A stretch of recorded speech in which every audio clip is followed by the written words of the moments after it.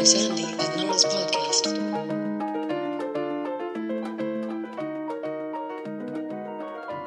Hey, Nora. Hey, Sandy.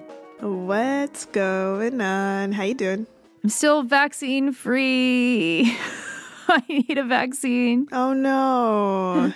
How do you know what your prospect is? Like how close we're getting? We're getting close. I think my age category is supposed to go online on May 7th, and they're accelerating through the age categories. And so they're only at 50 now, and so they'll drop down to 35 by May 7th, and then they're going to drop down to 18, I think, just a couple of days after that. So we're almost there. But we're almost there. And I'm double vaxxed. I know you could be like the fucking king of France right now. Well, not right now. In a week and a half. That'll be 2 weeks out for my second vaccine, which is the period of time that you need to wait before you become what they call fully vaccinated. So, I'm in that waiting period now and feeling pretty good about it. Man, they improved things for the second vaccine. I got there. The lineup was nil. It was basically non-existent. And they had a DJ out front who was really trying to hype people up in front of the hospital. And they had a Red Cross volunteer who would be, as soon as you got out for getting your shot, would be like, "You did it! Yes, yes!" And just cheer you on. It was actually really, a lot of people don't think about the psychological aspects of public health, I suppose. And just the way that they made the energy in the space was, I think, thoughtful. They had a bunch of young volunteers who were there with balloons and things and trying to make kids feel really good. And it was really nice. And I hope that everyone has similar experiences when they go. It felt like a community effort. Wow. I feel so bad for being cynically opposed to the comments of our Minister of Health, Christiane Dubé, who was like, "We need to reach young people. Maybe we need DJs." No, you don't need DJs. You might want DJs, but it shouldn't be your first priority. Let's say that. Right. Yeah. Well, I think that, in Quebec anyway, our vaccination rates are really high among the oldest age groups who have had the most time to get vaccinated. Something like 85% of people have been.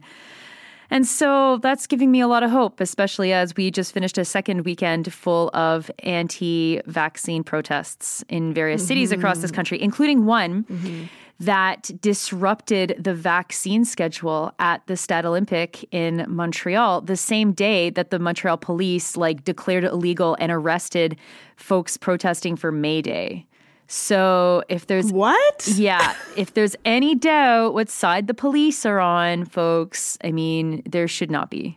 Wow. And with that, do we have any people to thank? People who are not like the police at all? Yeah, well, if I'm about to say your name and you're like the police, you gotta rethink your choices of life because it's not good. We have a lot of folks to thank. And so this week, I would like to say thank you so, so much to Ash, Leah, Sean, Kate, Adrian, William, and Chris. Thank you so much. Thank you so, so much. So, Nora, we are recording this on May 2nd. Mm-hmm. That is the day after May Day.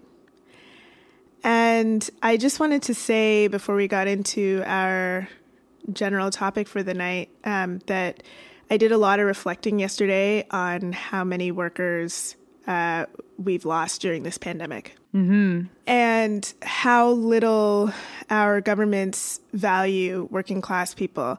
And when I say our, I really mean governments around the world. Because, from here to the United States to Brazil to India, all over the place, the people who are carrying the burden of making life go on during this pandemic are also being disrespected at the same time and left to die. And so many of those workers are Black workers in Canada. And I really want to spend some time and encourage our listeners to spend some time really reflecting on that and what it means. There are whole hosts of people in our society that do a lot of really skilled labor that is deeply undervalued, and that is the foundation that allows our society to operate. And those workers have always been devalued by our governments, but in this pandemic, it's just the decisions our governments have made have been murderous to these people, murderous.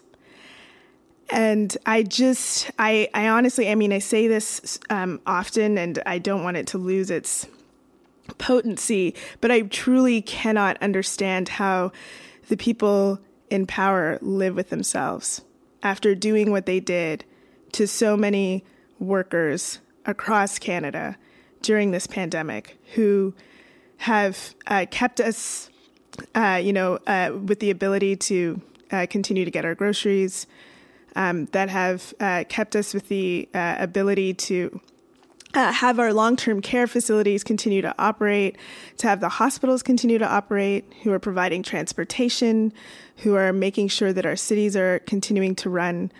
All of these folks who are doing all of this labor, the folks who are working in factories, the folks who are making sure that we get our packages, the folks who are working at Canada Post, the folks who are working in meat facilities, the folks who are picking our food, all of these people, the government called them essential and then left them to die. And I really just think, if I was working at a union right now, if I was the head of any major union, I would be calling for some sort of memorial day of remembrance in the future, because this is just so outrageous. In addition to thinking about how we protect these workers in the future, because this sort of thing cannot be allowed to happen again. Well, in addition to May Day, this past week, it was also the International Day of Mourning, which is a day where we recognize workers whose lives were lost on the job in the past year. And it's not too surprising that that list this year was quite long, with a lot of people who died from COVID. I've been tracking these deaths, and so I know very well where and who has been targeted by these unfair labor practices, corporations that don't care about their workers at all, and resulting in people literally giving their lives to care for others or to make sure others have food to eat or whatever is deemed essential by the provincial governments. And we've had 84 workers die, not including healthcare workers. So 84 workers have died from having caught COVID on the job. And it's the case in, I would say, most jurisdictions. And by jurisdictions, I mean where the public health authority has the power to say where outbreaks are. And so depending on where you are in the country, like BC and Alberta, that's a province-wide thing. Saskatchewan, they're not saying fuck all. Ontario, it's 37 different units. And so based on jurisdiction, most of them are not saying where workers are getting COVID and dying, if they're saying anything. And so, for example, in Peterborough this last week, it was announced that someone had caught COVID from their partner who caught it from a workplace outbreak. But nowhere in the news were they saying, where did this worker work? Which should, and we've said this before on the show, this should have been mandated by the government, that at the very least, corporations have to announce when their outbreaks lead to death. I got a message from someone who did their own research, who's in the community, who told me that this worker was at Walmart and so caught COVID out at a Walmart in Peterborough, where there had been more than one outbreak. And it's like, it shouldn't take that. It shouldn't take individuals just, asking around and figuring out where these deaths are happening, because we'll obviously not capture, we might not even be capturing half of the deaths. Actually, I'm sure we're not capturing half of the deaths. And on the healthcare workers side, it's not that dissimilar. It's more regulated in some ways. And so we have more information about the people who have died within healthcare work during this pandemic. But there have been 57 workers who have died in this pandemic who work in healthcare. So that's in addition to the 84 I just mentioned. The most recent worker who has died was a nurse who worked at the Maple Grove Care Community in Brampton. Her name is Lorraine Gouveia. And she worked at a facility owned by Sienna Senior Living, where more than 300 residents have died across the province in Sienna Senior Living facilities. And it's the facility that has the most number of workers who have died. 3 workers, all who have been Black, have died in their facilities. And, you know, it was like the union was the one that announced her death. The union did not say where she worked. I assume there's some level of privacy that they decided to respect. I went through Obits. I went through Facebook. I tried to figure out where she was working. And the Toronto Star is who reported that she worked at that facility, but did not then say how many other people had died at Sienna Senior Living. The same week that the Canadian Press reports that someone had left the management at Sienna Senior Living, saying that the management's behavior during the pandemic was atrocious, including sometimes there would be senior managements of an entire facility that were all drunk at the same time. What? Literally, that's what he said. Now, Sienna Senior Living rejects that as being the case. So you can imagine that there's some sort of fighting between the former executive and the current executive. But yeah, like it's a joke because government has done fuck all to make sure that the residents and the staff were kept safe. And we just had the long-term care report in Ontario released that has said literally, I mean, the report reads as if I wrote it for my book 2 months ago, which I literally did. There's nothing in it that is new. And so as you say, yeah, this is about governments literally not caring and in fact benefiting from this tragedy and this horror. Yeah. So starting off on a bit of a sobering note, but Nora and I, we remember these workers. We hope that you take the time to reflect and not just remember these workers, but also push for changes to how we protect workers who are devalued in our society right now. This is our world, and if we don't push and refuse to accept the current realities of it, the powers that be will continue to run roughshod over our loved ones. Yeah. Okay, but we're not talking about the pandemic today. No, finally taking a break from the pandemic today. A little bit of a break from the pandemic today. We are talking about a much better situation, way less depressing, right? Like totally fine, like totally amazing. We're talking about post-secondary education, and specifically we're talking about Laurentian, and we're going to talk about University of Toronto and the Canadian Association of University Teachers. Yeah, this is going to be a great episode because it's, differently depressing is a kind of different. Yeah, nothing about this is going to be good, you guys. Have you heard what's happening at Laurentian? Have you heard of what's happening at Laurentian University? Before we get into maybe what the story of Laurentian University is, maybe we should tell you a little bit about Laurentian University. Oh, okay. What's your favorite thing about Laurentian University, Sandy? What's my favorite thing?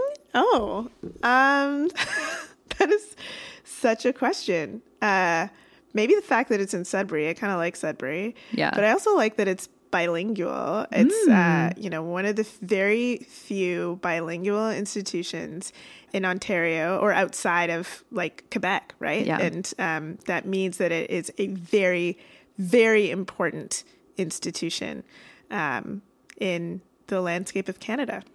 Yes, and it's not just that it's bilingual, but it's tricultural as well. It's one of the few universities that has, for decades, had higher education studies into Indigenous issues. So everything from sociology to the Northern School of Medicine has its roots in Sudbury, in Laurentian University.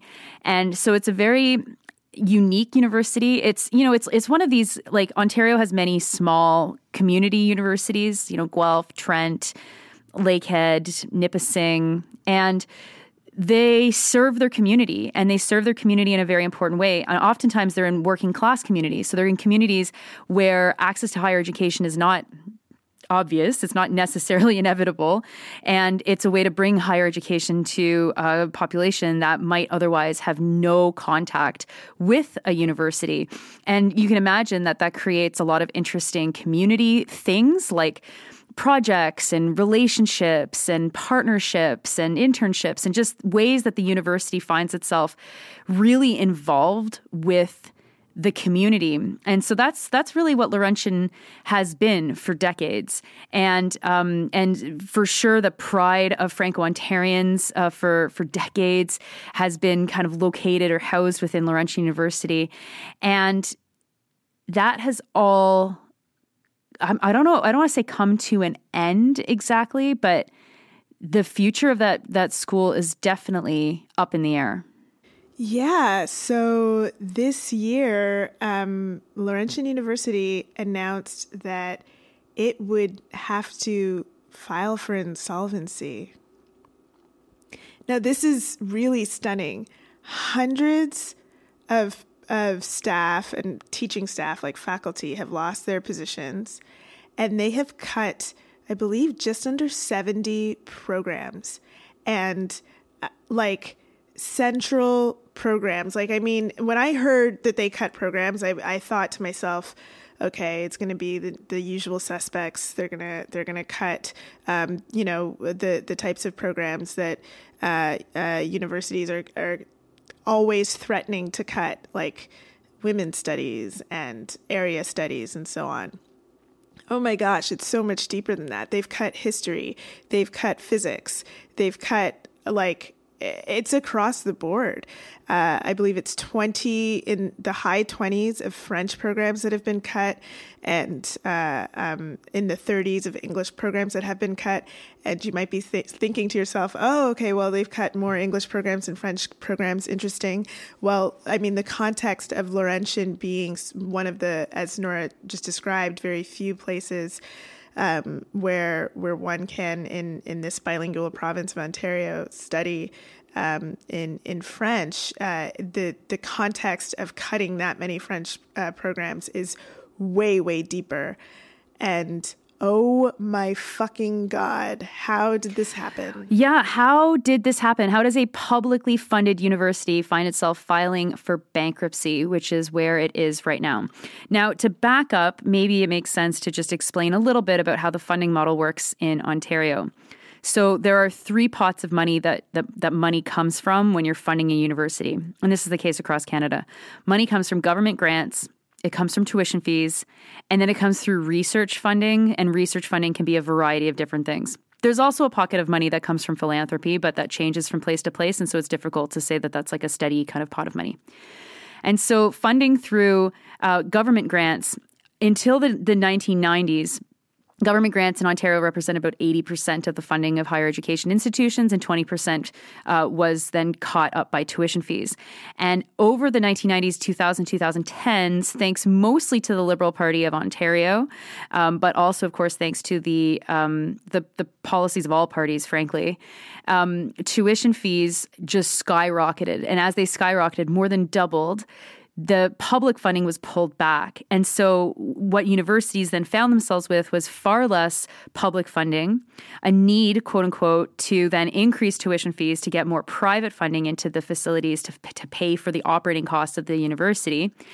And at the same time, they were looking for ways to maximize student profit, and so they looked at international students. And Laurentian is uniquely located for international students because the Francophonie, the international Francophone world, has a lot of students in it. And, telling international students, hey, you can come to Ontario, you can study in French, you won't be in Quebec, so, you might have a path to citizenship in the rest of Canada that's a little less complicated than Quebec's path to citizenship.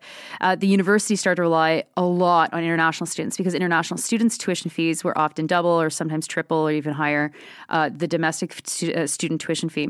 And so that is all kind of like true at every university to different extents, right? Like the University of Toronto, which has a lot of international students, still has a ton of other kinds of funding sources to be able to weather a kind of a crisis that might be brought on by COVID. So Laurentian is a small university and has always struggled with enrollment on the French side for domestic students. And the pandemic hits, and all of a sudden, any financial issues that the university has become even more pronounced because they have lost not just tuition fees from Canadian students, but that international student piece, because people just are not necessarily going to university. I mean, we're in a fucking pandemic. On top of this, you have an incredibly ruthless and probably completely fucking idiotic leadership at the university that rather than saying, okay, so we've got a fucking serious situation on our hands, let's go fucking occupy Queen's Park until they increase our funding, has just been like, yeah, fuck it, we're going to cut all these programs.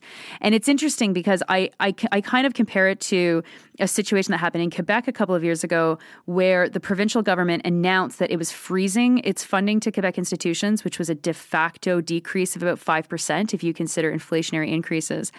And the University of Laval in Quebec City put on their homepage a petition that the university wanted to get students to sign to protest the fact that it was unfunded. So there was at least like some kind of political action that the administration took rather than accepting the fact that the government was refusing to increase its fees, increase its operating grants to be able to fund, that inflationary increase. But Laurentian's administration has done nothing like this, and instead, as Sandy said, they've fired everybody. They're closing up programs, and students have found themselves now in year 1, in year 2, in year 3, finishing year 4, and having no idea if they're going to be able to finish their degree at Laurentian or then fucking where, because it's not as if Sudbury has other universities in it. And it is ruining a lot of people's lives right now, all because of shitheaded management from the university and the refusal of the provincial government to solve this instantly, which would just be, here's the money. Yeah, and you'd think that given that the powers that be at Laurentian University would be telling us the story of how all of this underfunding, these decisions to defund, if you will, post-secondary education over the years from largely, again, the Liberal governments in Ontario, but also the PCs. You'd think that would be a part of their message, that they would let people know about that. But let me read you what the president of Laurentian University put out, just a snippet of what his announcement was when they announced that they were cutting these programs. He says that despite a long history of success, a number of developments over the past decades have put increased strain, over the past decade has put increased strain on the operational and financial health of the university. And I'm reading this, I'm like, oh, he's talking about the decade. Surely this guy is going to bring up funding. He's going to bring up what's going on at the government level and the fact that they have not adequately funded post-secondary education for a minute. Finally. And he continues, these strains include a combination of factors, such as historical recurring deficits. Okay, they're blaming themselves. Cool. Declining demographics in Northern Ontario. Oh, right. Yeah, that makes sense. Okay, population decline. Okay, sure. The closure of our Barrie campus in 2019. That's a weird one. It's a weird one because you'd think the closure of a campus, how does that lead to financial constraints? I'm not really sure, unless maybe they're admitting that this satellite campus was only open to try to siphon some dollars into the main campus. I'm not sure. We've had that critique before. I think literally on campus there, we've talked about that. Yeah, never thought I'd see a university president just openly admit that. Okay, so he says the closure of our Barrie campus in 2019. Great. And then he says, and the domestic tuition reduction and freeze that was implemented in 2019. Mm-hmm. And various costs and revenue impacts due to the global pandemic. Various. That's it. Those are the reasons. Those are the reasons President Robert Haché, PhD, has identified that has brought Laurentian to this place. Can you imagine? Like, he is not. I need people to understand that haché actually means chopped.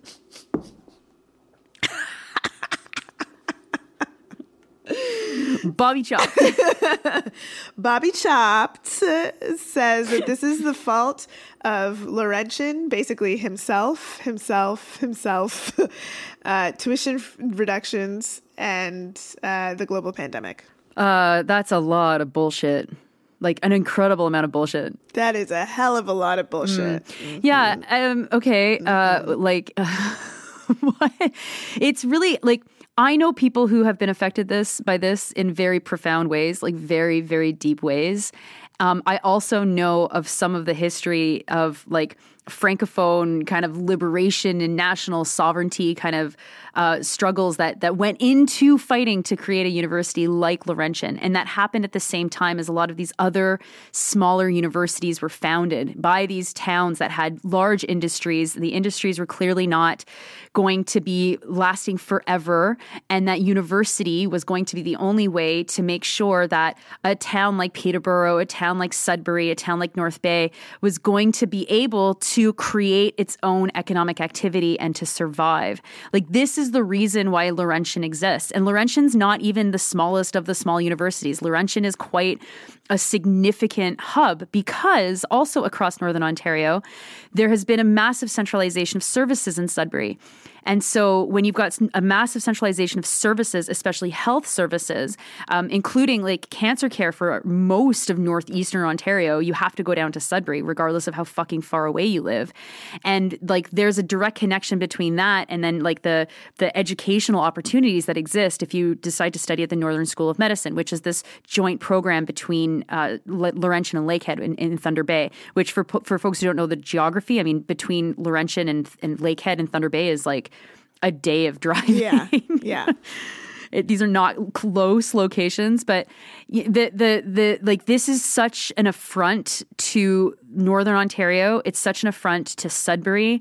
It's such an affront to the fucking truth of like, Sandy, what exactly happened between the periods of 1995 and today in higher education in Ontario? I mean, it's so obvious what the problem is. It's just really stunning to see that the president of the institution just shirk responsibility away from the government like this. Like the government in Ontario progressively reduced I'm just going to keep saying defunded post-secondary education. There was no vote or decision to make that sort of a choice to reduce public funding at the legislature. They've just, over time, progressively through budgets, reduced the amount of support that the government was providing to post-secondary institutions and increased tuition fees to make up for the lack of funding,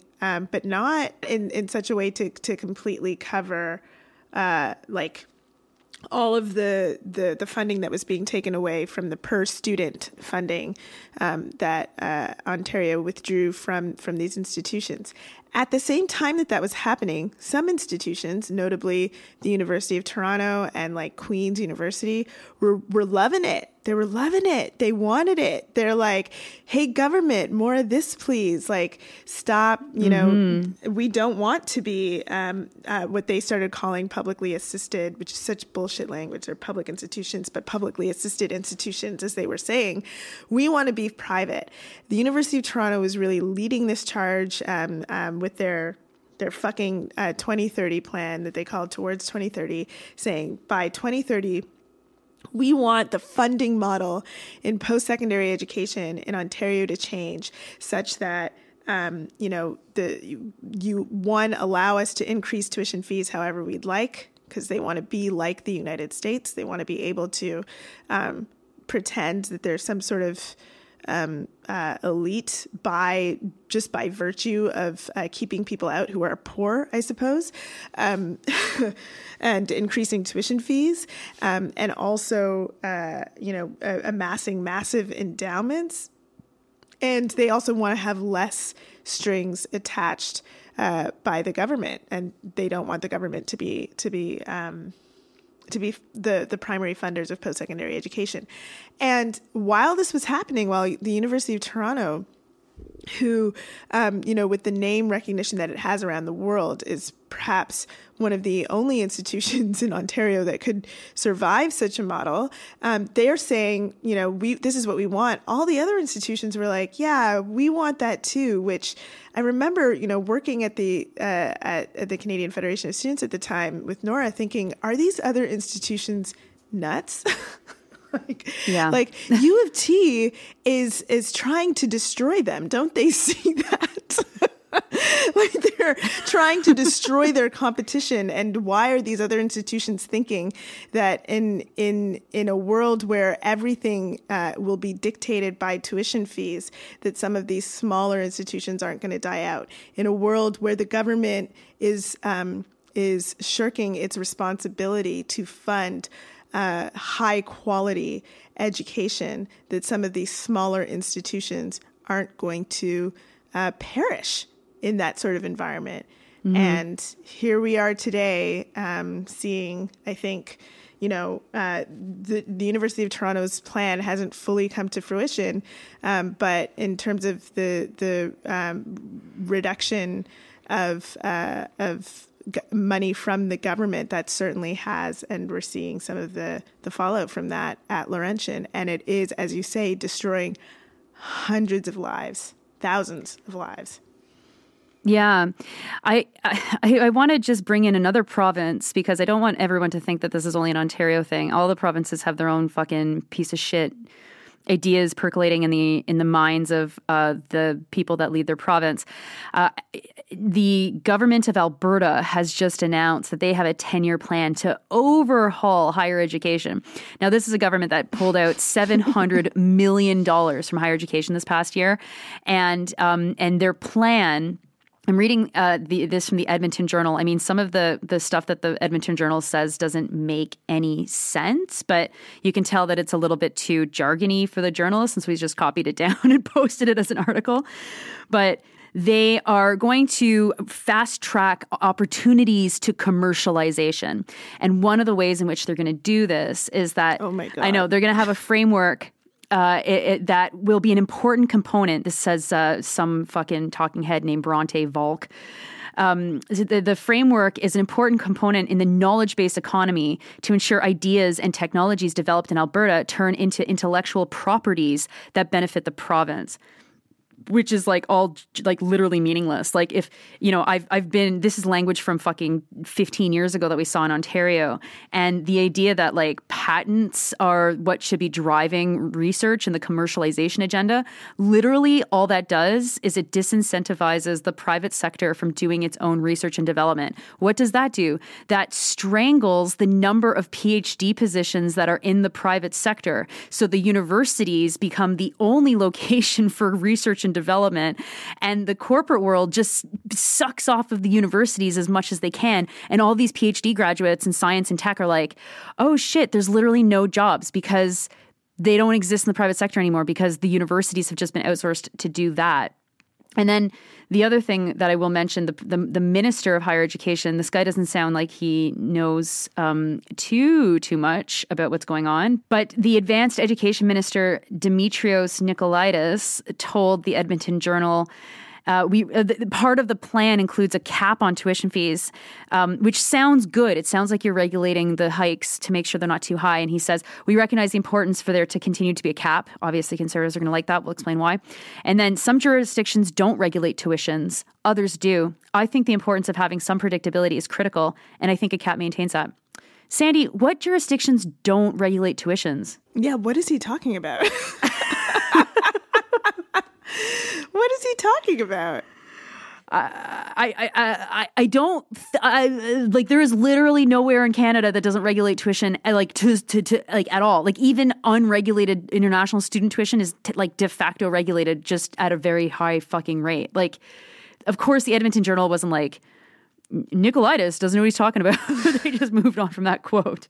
Wow, that's a stunning thing to just let go. Jeez, that's absolutely ridiculous. Yeah, you're a fucking fool, like much of the Alberta legislature. Fuck, what the fuck? Yeah, I don't know. I guess, we'll watch for the next 15 years to see how amazing this plan is. But this is the issue, right? It's like when you talk about capping tuition fees, the cap usually is at some rate that doesn't sound like it's too high, right? In Ontario, the cap was a bit complicated, but it was between 5 and 8%, depending on the kind of student you were. And that was enough that compounded year over year of a tuition fee framework that lasted for I don't remember, 10 years. Like then it pushed tuition fees to be almost double. Plus the previous increases to that then did push it to be double.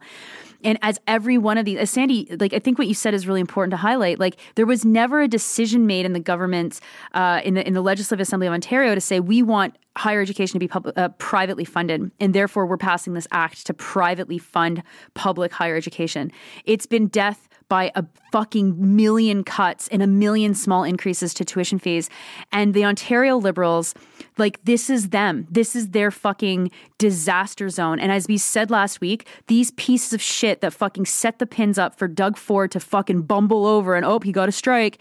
They're all in the fucking Prime Minister's office and in ministers' offices right now. They all went from Ontario right to the federal government.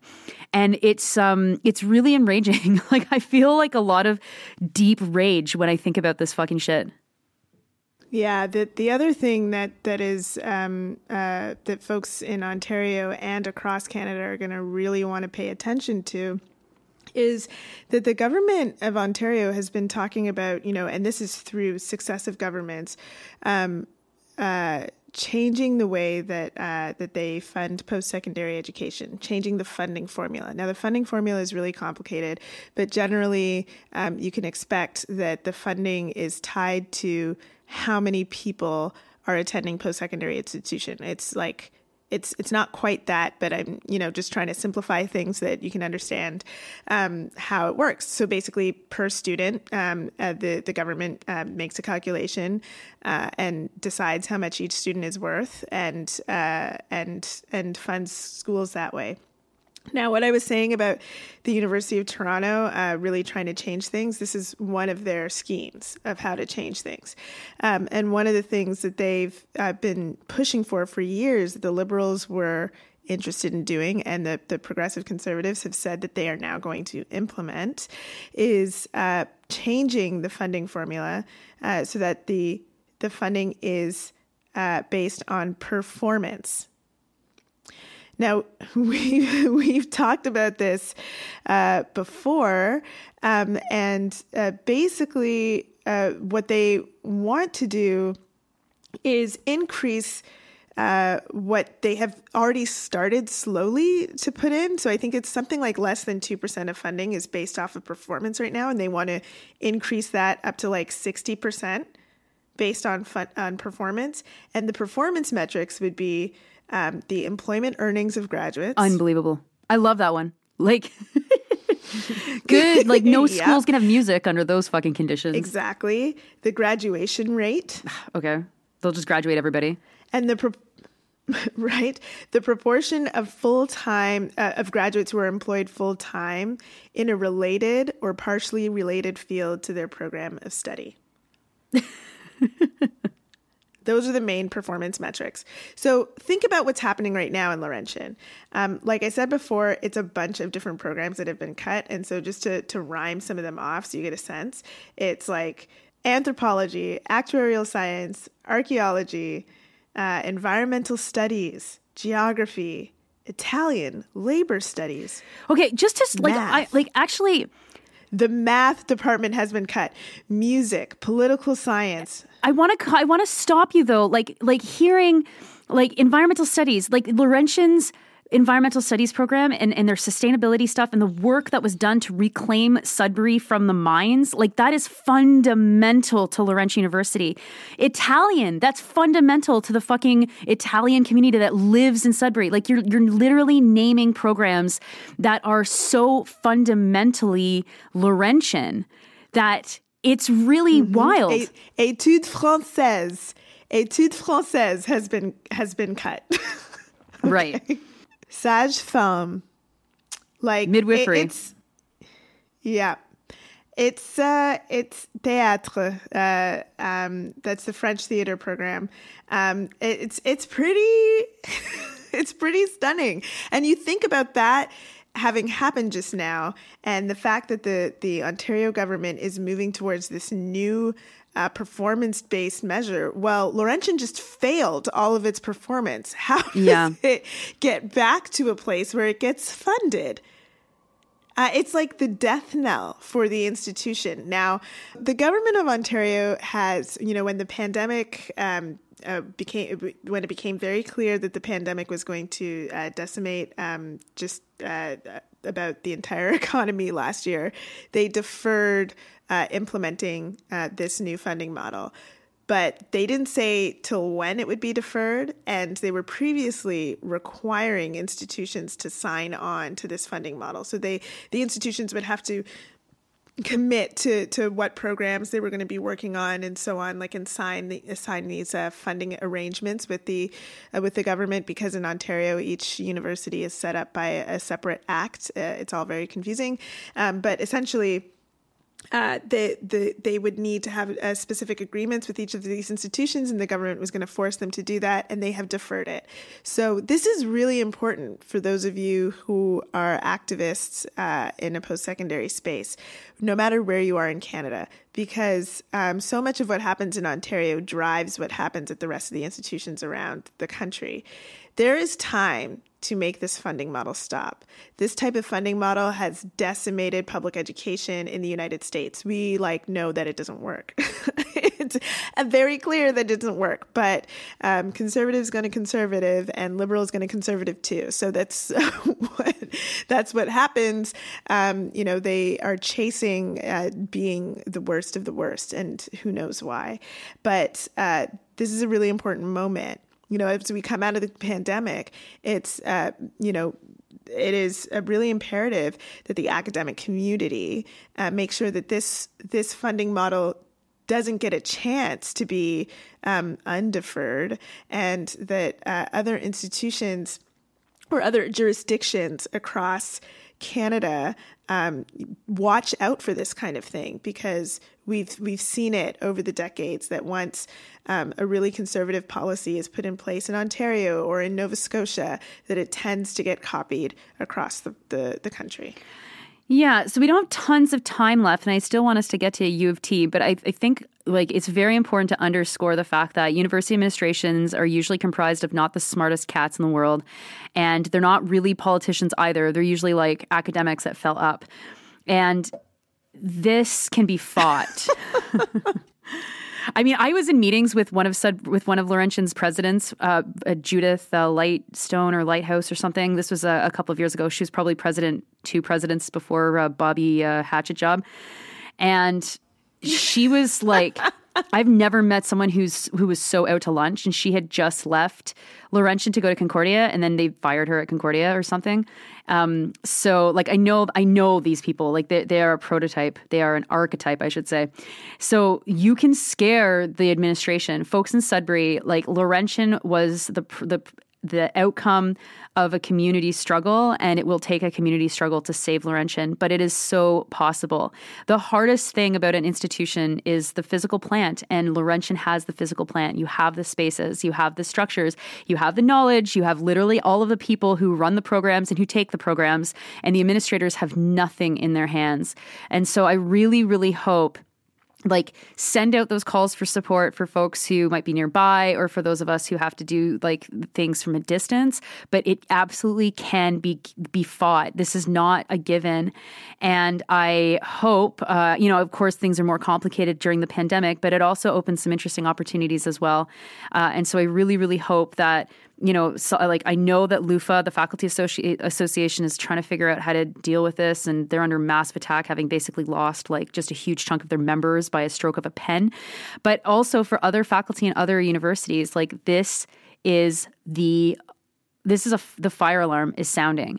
Because if academic freedom, if the permanence of your institution can be fucked by a bunch of dumbasses in administration plus the provincial government, then everything about this system is on very shaky ground. And so this is not just a struggle for Laurentian. This is a struggle for all within higher education within this country who can see very well that right-wing governments now have a path forward to destroy higher education, which they would love to use and pour all of the resources into the U of T's and the Queens of the world. And you have to fight this with everything you've got, because it really is the most important fight, I think, in the history of Laurentian after the one that created the university in the first place. So U of T, real quick, saw this headline that the Munk School has canceled a panel after invited guests decided that they weren't going to show up.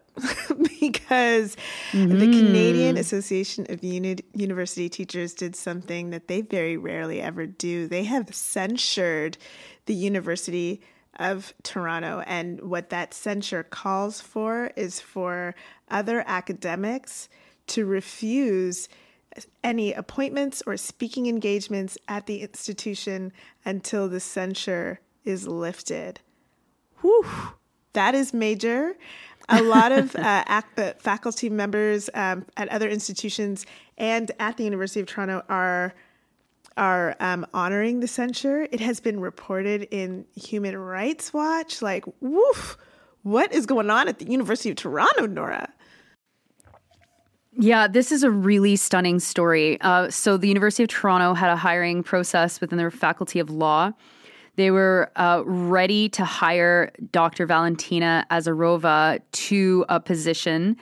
And I believe they even offered it to her. So she was aware that she got the job. They offered it to her. Yeah. And it was a unanimous decision of the hiring committee. Let's be clear. Unanimous. Right, sure. So, in classic U of T fashion, a sitting judge, I mean, judges, this is also a whole bunch of, interesting bullshit. Judges are not supposed to do this kind of thing. A sitting judge who is a donor to the Faculty of Law at the University of Toronto raised concerns that Dr. Azarova's research into Palestine and Israel was, I don't know, too human rightsy, I guess. And the university intervened and overturned the decision of the hiring committee, and she was not offered the job, or the job offer was rescinded. Really shocking move shocking if you've never thought about the University of Toronto and their administration, but wow, what a fucking bunch of shit. And the U of T almost got away with this if it wasn't for activists and faculty and a few journalists that have continued to write about this, because this has not really been mainstream media. This would have gone away. But CAUT's censure is suggesting that maybe this isn't going to go away. Yeah, I think, first of all, bravo to the CAUT for taking this position. This is a ridiculous decision by the University of Toronto. It's absolutely disgusting and should not stand. And the CAUT, this is, flex your power, issue the censure, tell other institutions and other faculty members at other institutions, use your power to say that no, you cannot discriminate against a professor like this simply because she supports Palestine. She supports Palestinians. She supports human fucking rights. She does not support apartheid. That's ridiculous. And I'm so glad to see that this CAUT is taking action in this way and using its power to have a measurable impact at the University of Toronto, such that people are forced to kind of open their eyes and turn to this issue and know that it exists, because I think, again, otherwise it would have been able to fly under the radar. So we'll see how long this lasts. And wow, I mean, it's the last time that the CAUT issued a censure was in 2008. This is a pretty major decision, and will it will definitely be felt by the University of Toronto. So. But doesn't the U of T have like a proud and long tradition in supporting apartheid? Oh, yeah, totally. Going right back to South Africa, absolutely. The University of Toronto sides with power all the time until it looks like power is about to lose, and then it'll side with the side of truth and justice if it feels like, things are going bad in this direction. So... yeah, par for the course for you. Yeah. So if you are listening and you're someone that might be asked to participate in something at the University of Toronto, just say no for now. Just say no. Honor the censure.